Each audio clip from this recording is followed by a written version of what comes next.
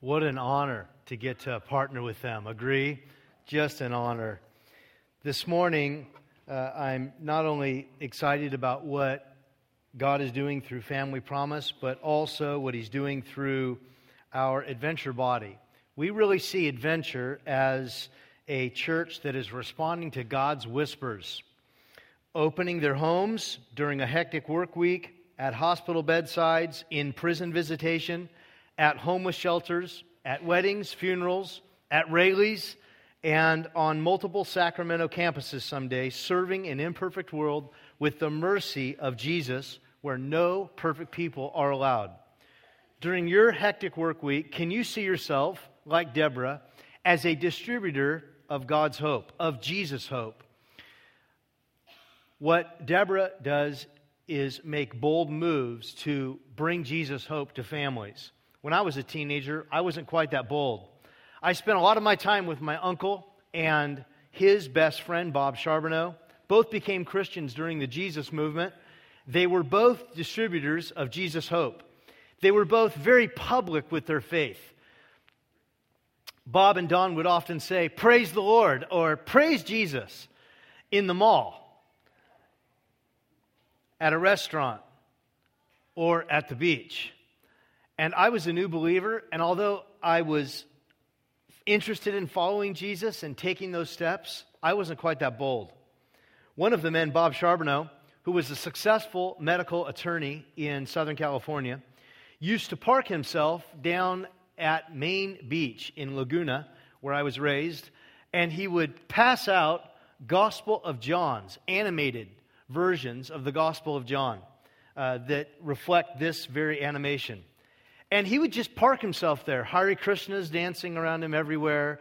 And, tourists coming to and fro, volleyball and basketball going on. He just would park himself and be a distributor of Jesus' hope by politely engaging anyone who wanted to have an intelligent or unintelligent conversation about the rationality of becoming a Christian. And as an attorney, he was really strong at convincing people that Jesus was a rational decision to come to know Him in faith. He made bold moves. Wouldn't you love, personally, to begin exercising more freedom in your faith to make bold moves to bring Jesus hope?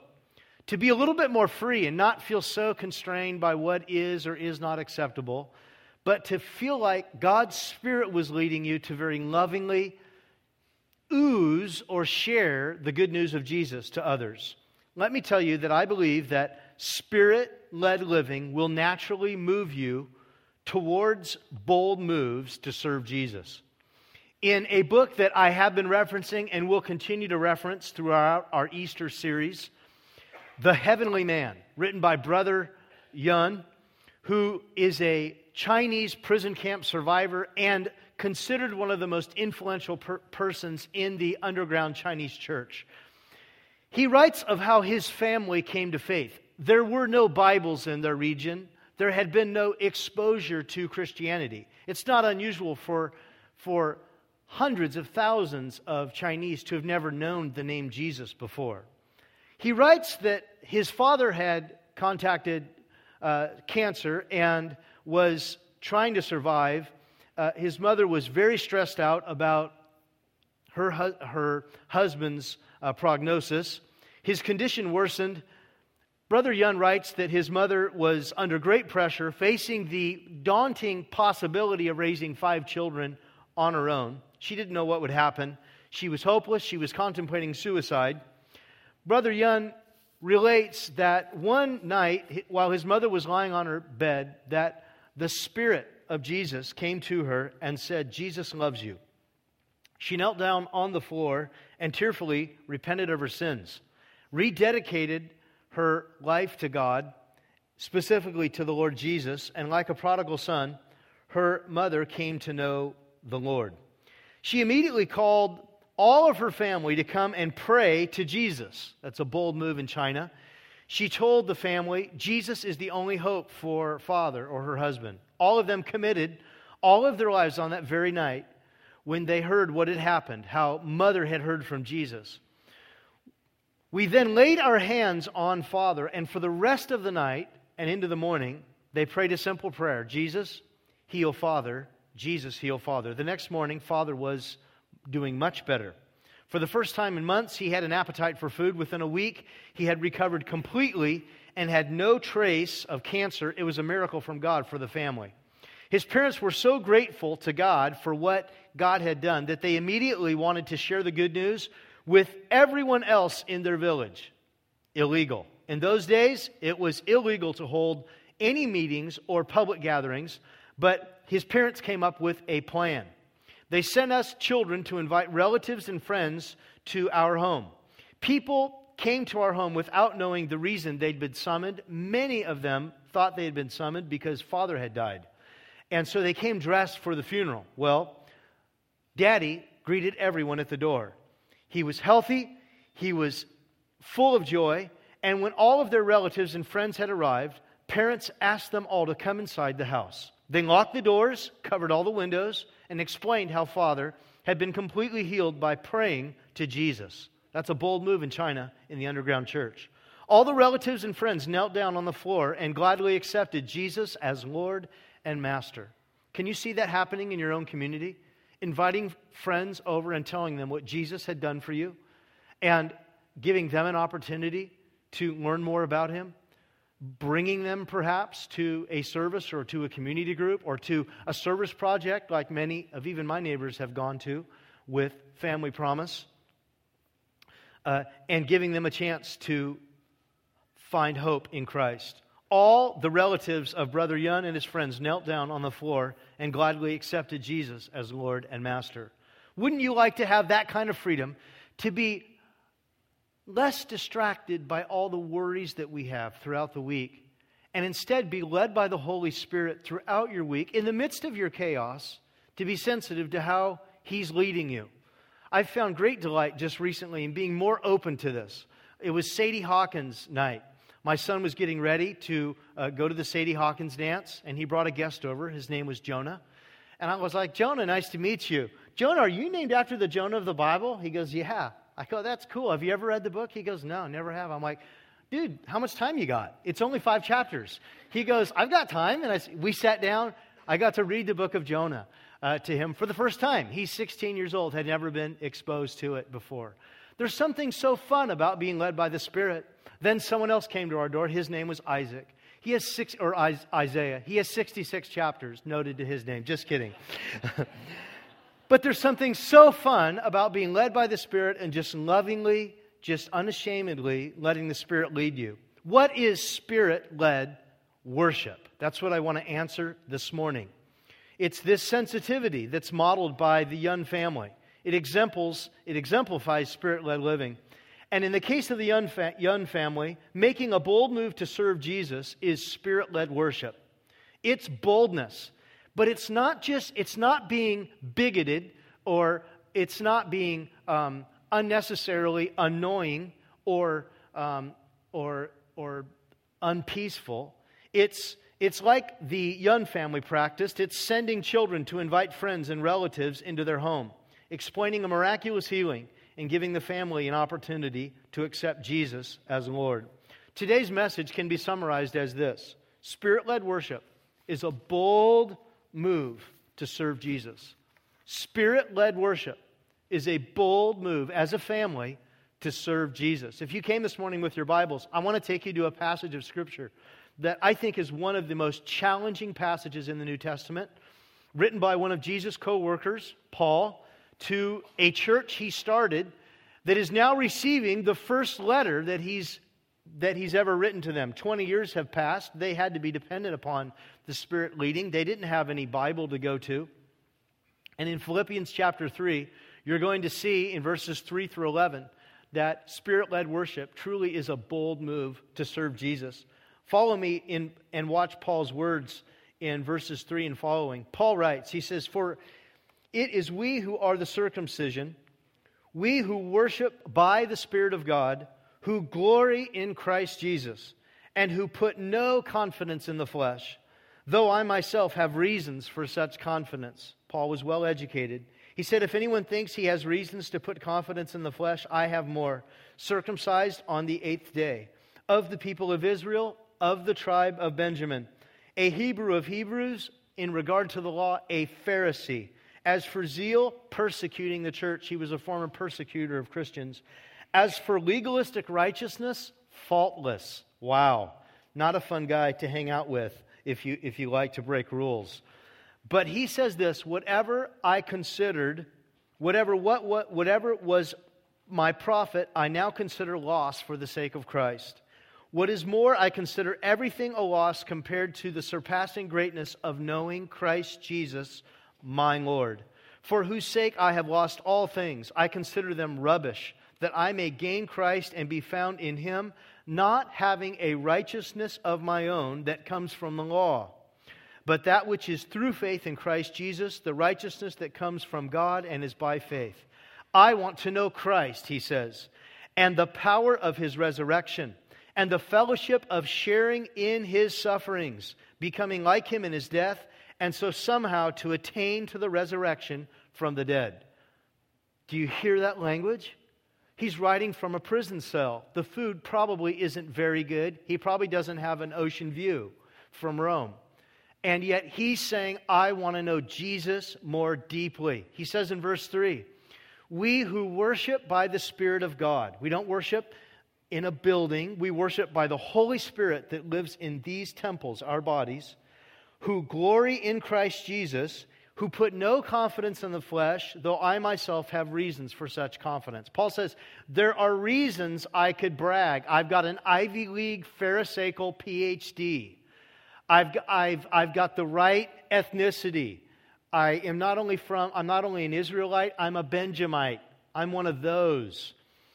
He didn't even mention that he was trained under the well-known Pharisaical leader Gamaliel. This guy studied at the Yale, he studied at the MIT,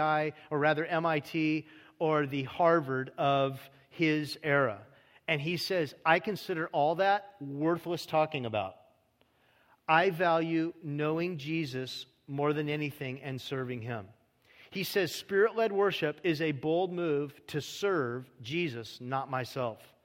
Spirit-led worship is a bold move to serve Jesus, not myself. How do we know that worship has something to do with service? It's the original word. The word for worship here in verse 3 is this Greek word latreo. And it means to serve for hire, to serve, minister to, either to the gods or men, and used like that of slaves and free men. In the New Testament, it means to render religious service, homage, or to worship.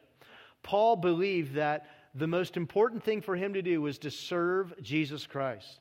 And as a former persecutor of Christians, this is saying a lot. Paul considered serving Jesus his first act of worship. It was very important to him. And it was not just serving Jesus that motivated Paul. It went deeper than just serving the Lord. He wanted to know the Lord Jesus. And so he writes, I consider everything a loss compared to the surpassing greatness of knowing Christ Jesus, my Lord, for whose sake I have lost all things. You know, if you have had a friend for 5, 10, 25 years, you're just getting to know that friend more and more deeply. You know, if you're married, that you are getting to know your spouse more and more. Melissa and I are celebrating 27 years here this spring. And thank you. And we are, honestly, she may fully understand me and know me. That wouldn't surprise me. I'm just getting to know her more and more deeply and treasure her more. And the same with our children. We think we know our children. Oh, we don't know them. We're getting to know them more and more. In the same way, we think we know the Lord. We don't know Him. He's so vast. And as you walk with Him, though, and go through difficult seasons, you'll get to know Him more and more deeply. Paul considered everything a loss compared to the importance of knowing Jesus Christ, for whose sake He's lost all things. Let me ask, what would you be willing to lose to grow deeper in your relationship with Jesus? What kind of losses would you be willing to accept to grow deeper in your relationship with Jesus? Spirit-led worship is a bold move to serve Jesus and to know Jesus as Lord.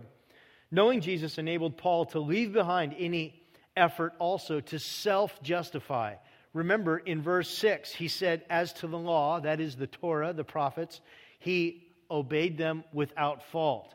And he indicates that no longer does he find his approval from God based on his own conduct or his own law-abiding citizenry or law-abiding life. He said that now, not having a righteousness of my own that comes from the law, I have a righteousness that comes through faith in Christ. The righteousness that comes from God and is by faith.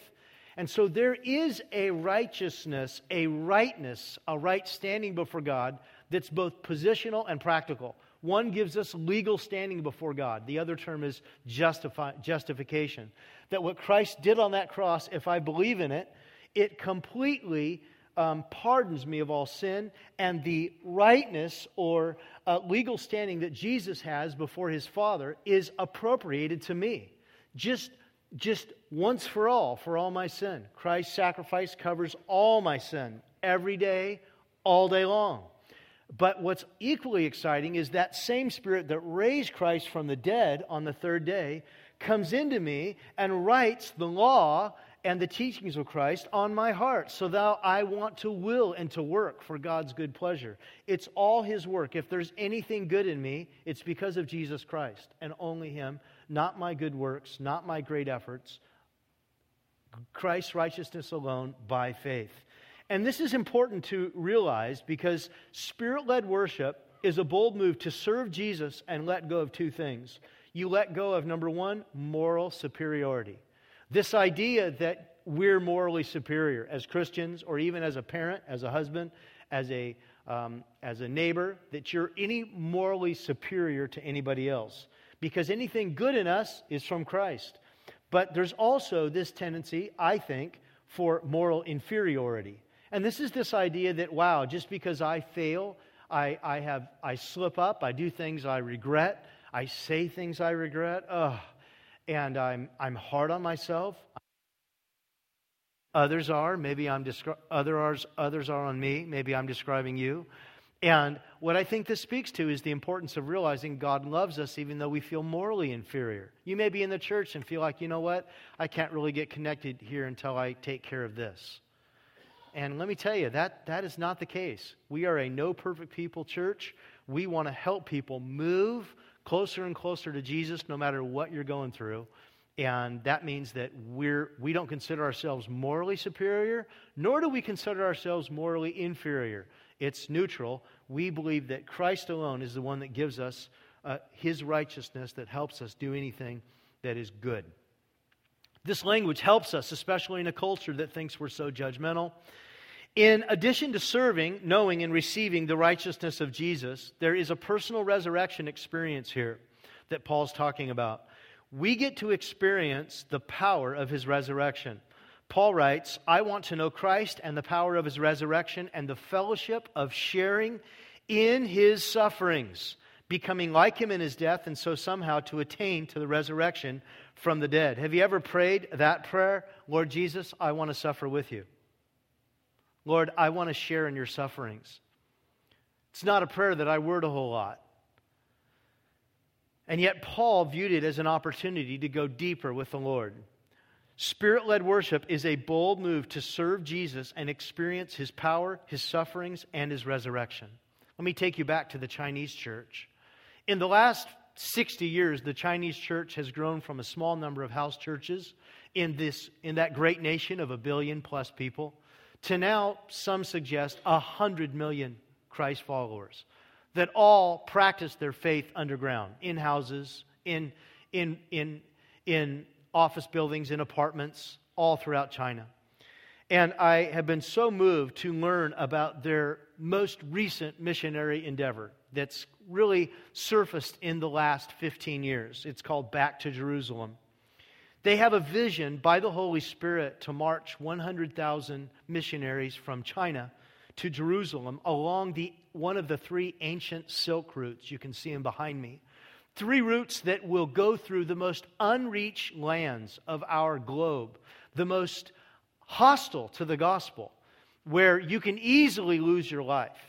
These 100,000 volunteer Chinese Christians have started making their way from China to Jerusalem. And they argue that our goal is not to perform a conference in Jerusalem. Our goal is to start house churches. Our goal is to spread the gospel in unreached people groups. It's called the 1040 window behind me. The most unreached people groups are right there between China and Jerusalem. And so how do they get there? They march. They march and pray, and their training is threefold. Their training can be summarized in three ways. We train on how to testify of Jesus and lead house churches.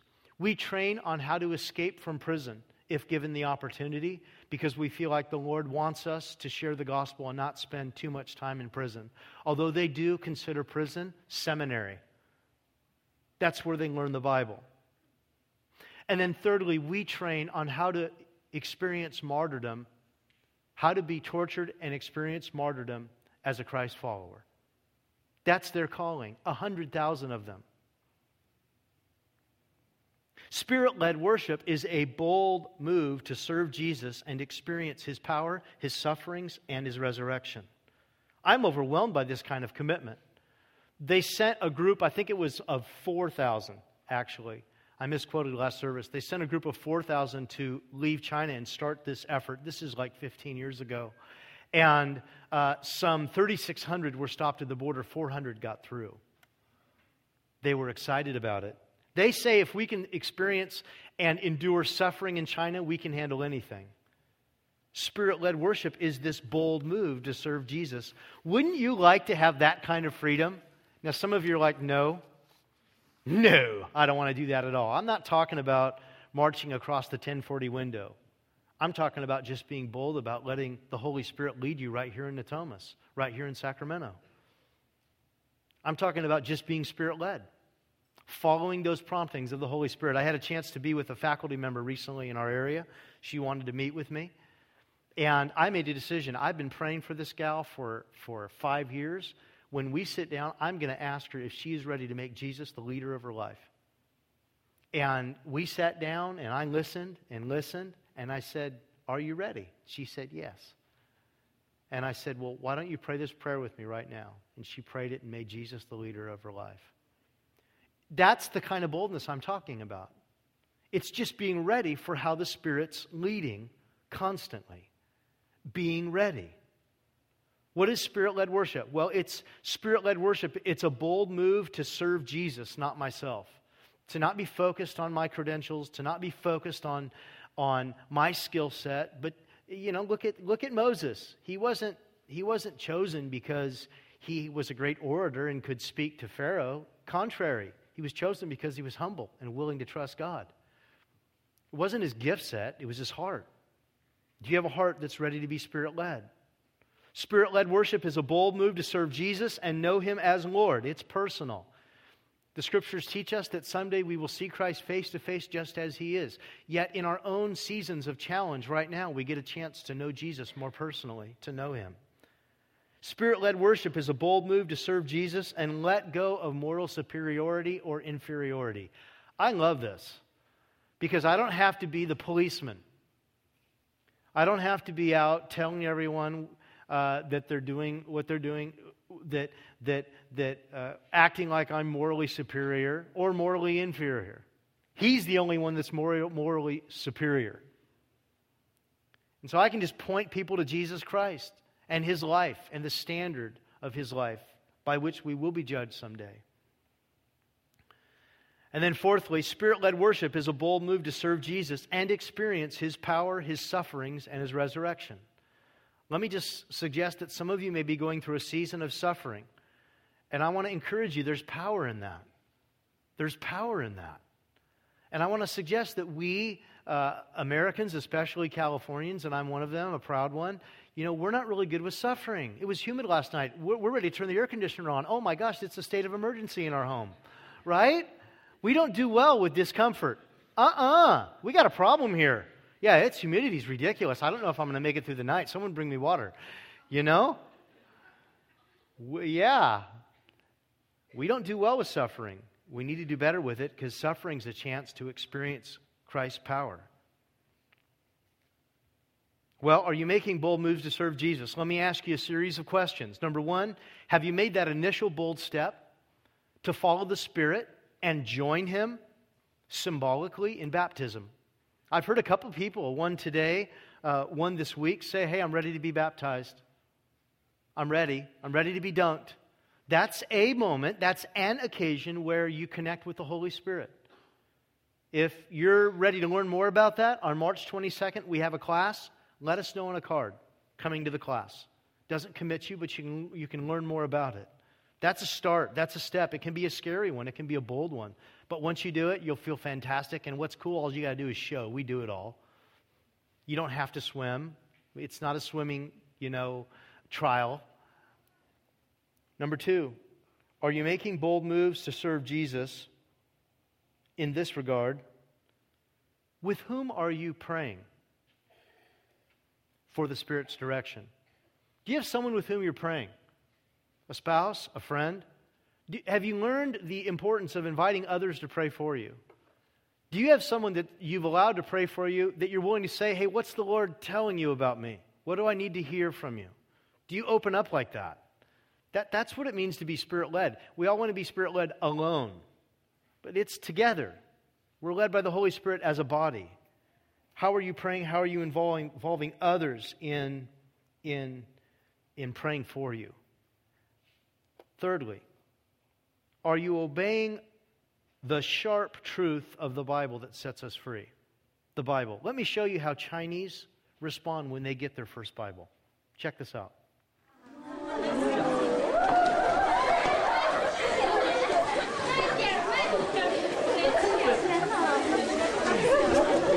感谢主了，感谢主。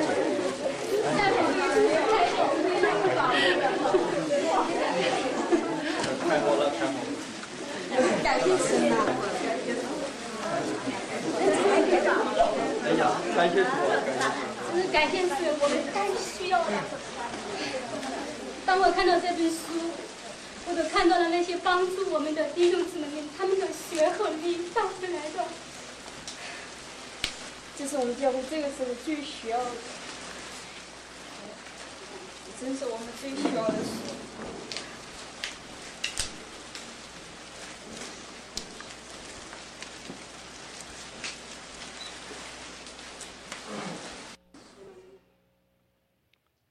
Almost makes you want to cry, doesn't it? Parents, as a dad to dad, parents, grandparents, our children will follow our example. If we do not value this book more than Netflix, ESPN, video games, our children will not value it. It won't happen. We can talk about it. If they don't see this book open on our laps or on our smartphones, it will not become a part of their lifestyle. Folks, opening this book is one of the greatest needs in our country today. And obeying the sharp truth of the Word. The Word will speak sharply to you and lead you. Are you obeying it? It's what can set you free. Finally, are you sharing the gospel and winning souls? When's the last time you shared your Jesus story? What you were before and what you were after? What you are now? When's the last time you mentioned Jesus in public? When's the last time you just asked someone, hey, are you a Christian? Have you considered the claims of Christ? Have you looked at the evidences of the historical Jesus? Have you ever considered setting aside your maybe prejudgments and really looking at the facts of the life of Christ? The Scriptures teach us in Philemon that there's great benefit and power when you start sharing Jesus. I'm not talking about being annoying. I'm talking about being Spirit-led today. Folks, in a few weeks, we have our Easter services. Our Easter services will be focused on discoveries from the persecuted church in China, Somalia, and Russia. 3-week series starting Palm Sunday. It's called Bold Moves. There's an invite inside of your programs. But I want to argue that we don't invite people to church Easter. We bring them.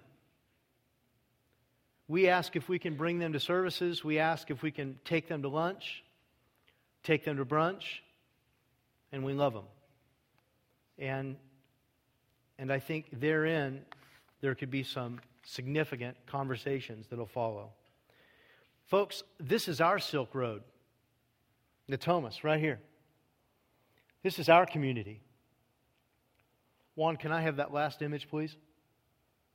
This is our 95835 and outskirts area. This is our mission field where 17 languages are spoken. We are ambassadors right here. We have so much opportunity. But we're like everyone else. We're as busy as we've ever been. I'm not challenging you today to stop being busy. I'm challenging you to be Spirit-led and be open for those promptings of the Holy Spirit that lives in you, the Spirit of Jesus. Let's pray. Heavenly Father,